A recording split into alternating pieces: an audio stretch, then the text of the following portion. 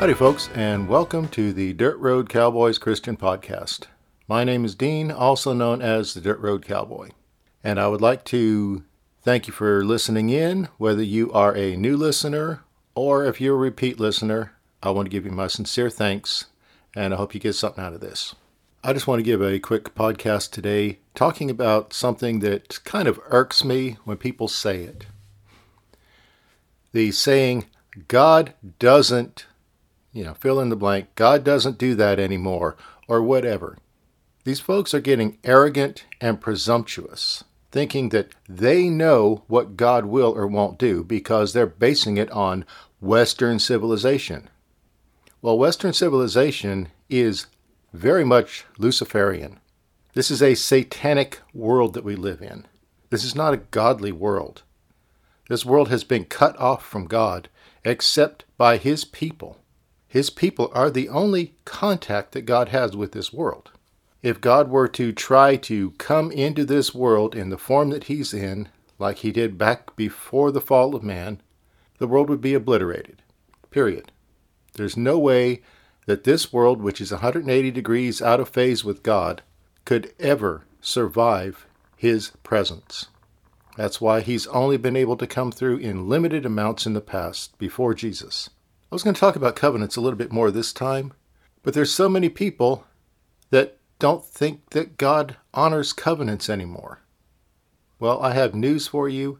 Covenants are sacred to God. Always have been, always will be. They were thought of by Him. They also say that God doesn't punish anyone anymore, that He doesn't avenge anyone. People think that that's just worldly, fleshly thinking. Well, the Bible is full of instances that talk about vengeance is mine, saith the Lord. Even in Revelation, there are people in heaven crying out to be avenged. We look back after Cain killed his brother Abel, where the blood of Abel was crying out for vengeance. We're told that the entire creation is groaning out and suffering, waiting for the manifestations of the Son of God. All of creation wants avenged for the evil that's been done. We'll get into that a little bit further in the future. We're going to talk a bit about creation and how it can possibly be groaning out to God. But for now, I just wanted to touch on the topic of God not doing that anymore. Obviously, these people have never read in the book of Malachi where it says, I am the Lord and I change not. They don't read in the New Testament where Jesus is the same yesterday, today, and forever. That sounds pretty unchangeable.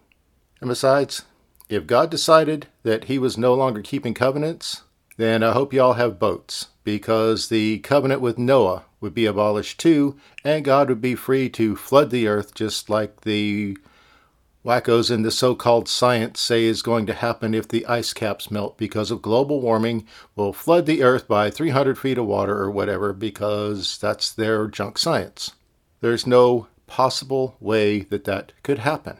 If there was a halt to evaporation and the global warming melted every bit of ice on the planet, the seas would rise less than 12 feet.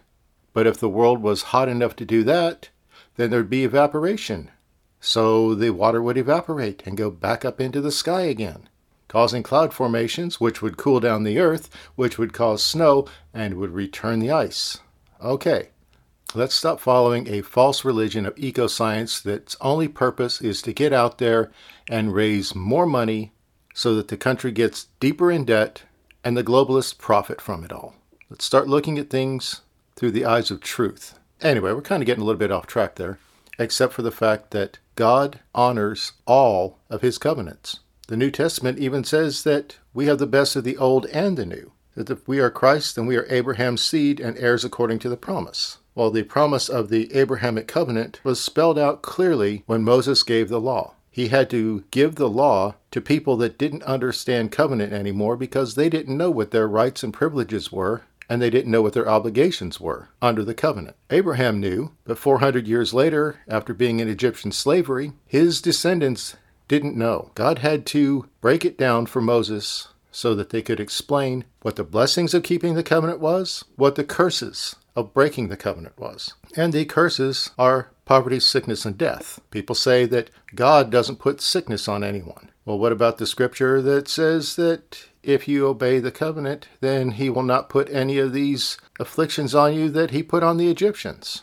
Other people get in and say, oh, well, that was the devil doing it. Well, that would sound like the devil is divided against himself because the devil was controlling the Pharaoh. So why would he beat up himself? He would have put those diseases on the Israelites, not on the Egyptians. Other people will say, well, if God put sickness on someone, where would he get it from? Breaking news, folks. It's all over this world. Now, if you were walking with your kid and a dog came up to try to bite your child, if you reached down in someone's yard that wasn't your yard and you grabbed a stick and hit that dog, you're using something that you found in that area. You didn't have to run home and get your own stick. You were using something that was readily available in that area. Sickness is rampant in this world, and God can use it. Don't violate his covenants. Don't be a covenant breaker. They have no part in the kingdom of God. Read your New Testament. It talks plainly about that. God avenges covenants, period. God still makes covenants with people. We talked last time about how you can't decide to make a covenant with God. The greater always makes covenant with the lesser. If God wants to make a covenant with you, like he did with Abraham, then he will present the offer, but there will be a sacrifice to make. Abraham was perfectly willing to sacrifice his son Isaac because he knew that God would have to raise him up in order to fulfill the promises of the covenant. Abraham had no worries. He wasn't shaking in his boots, worried about losing his begotten son. And if you didn't know, Abraham had other sons later on in his life. He remarried and had other kids. But that's a subject for another talk later on. If God wants to make a covenant with you, he will ask you if you would like to enter a covenant with him. There are great blessings, but there are also great responsibilities. Oh yeah, the Spider-Man quote, with great power comes great responsibilities. And it's true. God is entrusting you because he knows you. And if it's part of what you're called to do, something that he knew when he created you, then he will offer you the opportunity to make a covenant with him. And if he doesn't, you have everything you need in the covenant that he made with Jesus. The New Testament is still yours if you're a Christian. So don't worry about having a private covenant. Take advantage of the one that you have, all the blessings and rewards that Jesus came to give you. He lived and he died and he rose again so that you could be blessed with all the blessings of the covenant. Like I said before, if you are Christ, then you are Abraham's seed and heirs according to the promise. So when people start talking about how God doesn't do something anymore, walk away. They're ignorant fools. And if you're one of those, don't be an ignorant fool anymore. I am the Lord, I change not. Applies to everything. We're not under some greasy grace period here, people. That false teaching is completely demonic. It's trying to explain things away and put people in a position where they're free to sin. There is no freedom in sin. Sin is evil. Sin is covenant breaking. You're breaking the covenant and calling the blood of Jesus an unholy thing. Don't do it. People, we have to start living like the Bible is real, because it is. And your life and your eternal destination depend on it. When you see something that God did in the Old Testament, whether it's a blessing or whether it's a curse, whether it is a lifting up or a punishment, God still does those things today. He works through angels. He works through people. The avenging angels have been sent out. The people that have been crying out for vengeance, God has heard them. God had to wait until someone with the authority came along to release those avenging angels. There had to be covenant authority for that to happen. Jesus did not have the right to send out those avenging angels. They were withheld until this time. Jesus told me himself that he didn't have the right. Someone's covenant had to be violated. They had to have the legal covenant authority. Or as we would say today, they had to have some skin in the game. And Jesus didn't have that. He didn't have that covenant authority to release those avenging angels throughout the world.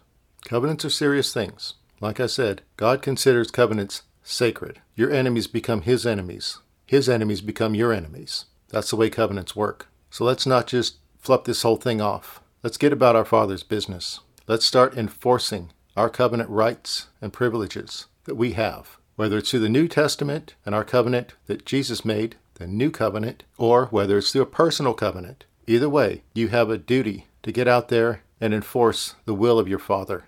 on earth as it is in heaven. We have the power and the authority to do this. Jesus has been given all power, all authority in heaven, earth, and below the earth, and we have the authority to use all that power in His name. As His ambassador, as His representatives here on earth, we need to get out there and start doing the right thing instead of being held back by religious demons, by a satanic system that says we can't do these things, by trying to push it off into the past like it has no application for today. That's completely wrong, and I'm here to wake people up, to get them out there, start doing the right thing. And that's where we're going to cut this one short. I've been under a lot of attacks these last couple weeks. I'm not going to get into details over it, but every day has been a struggle just to want to stay alive.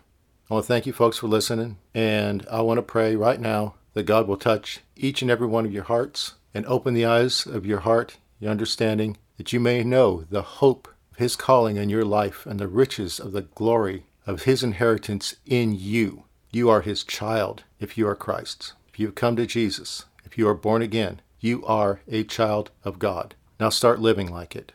If you want to find out more about me, I invite you to come by my website at www.dirtroadcowboy.com, and there you can find out a little bit more about me, some of my adventures, some of my products for sale, and all that stuff. No pressure, not forcing you to go there. I just appreciate you tuning in, listening, and I hope you come back in a couple weeks, and we'll see if God wants me to talk more about covenant or if He's got something else in mind. I just try to take my orders from Him. And I wanted to get more heavily into covenant this time, but I kind of felt a blockage on it. So I just wanted to get a few of these other things out of the way first. Thanks again for tuning in. This is the Dirt Road Cowboy, signing out for now.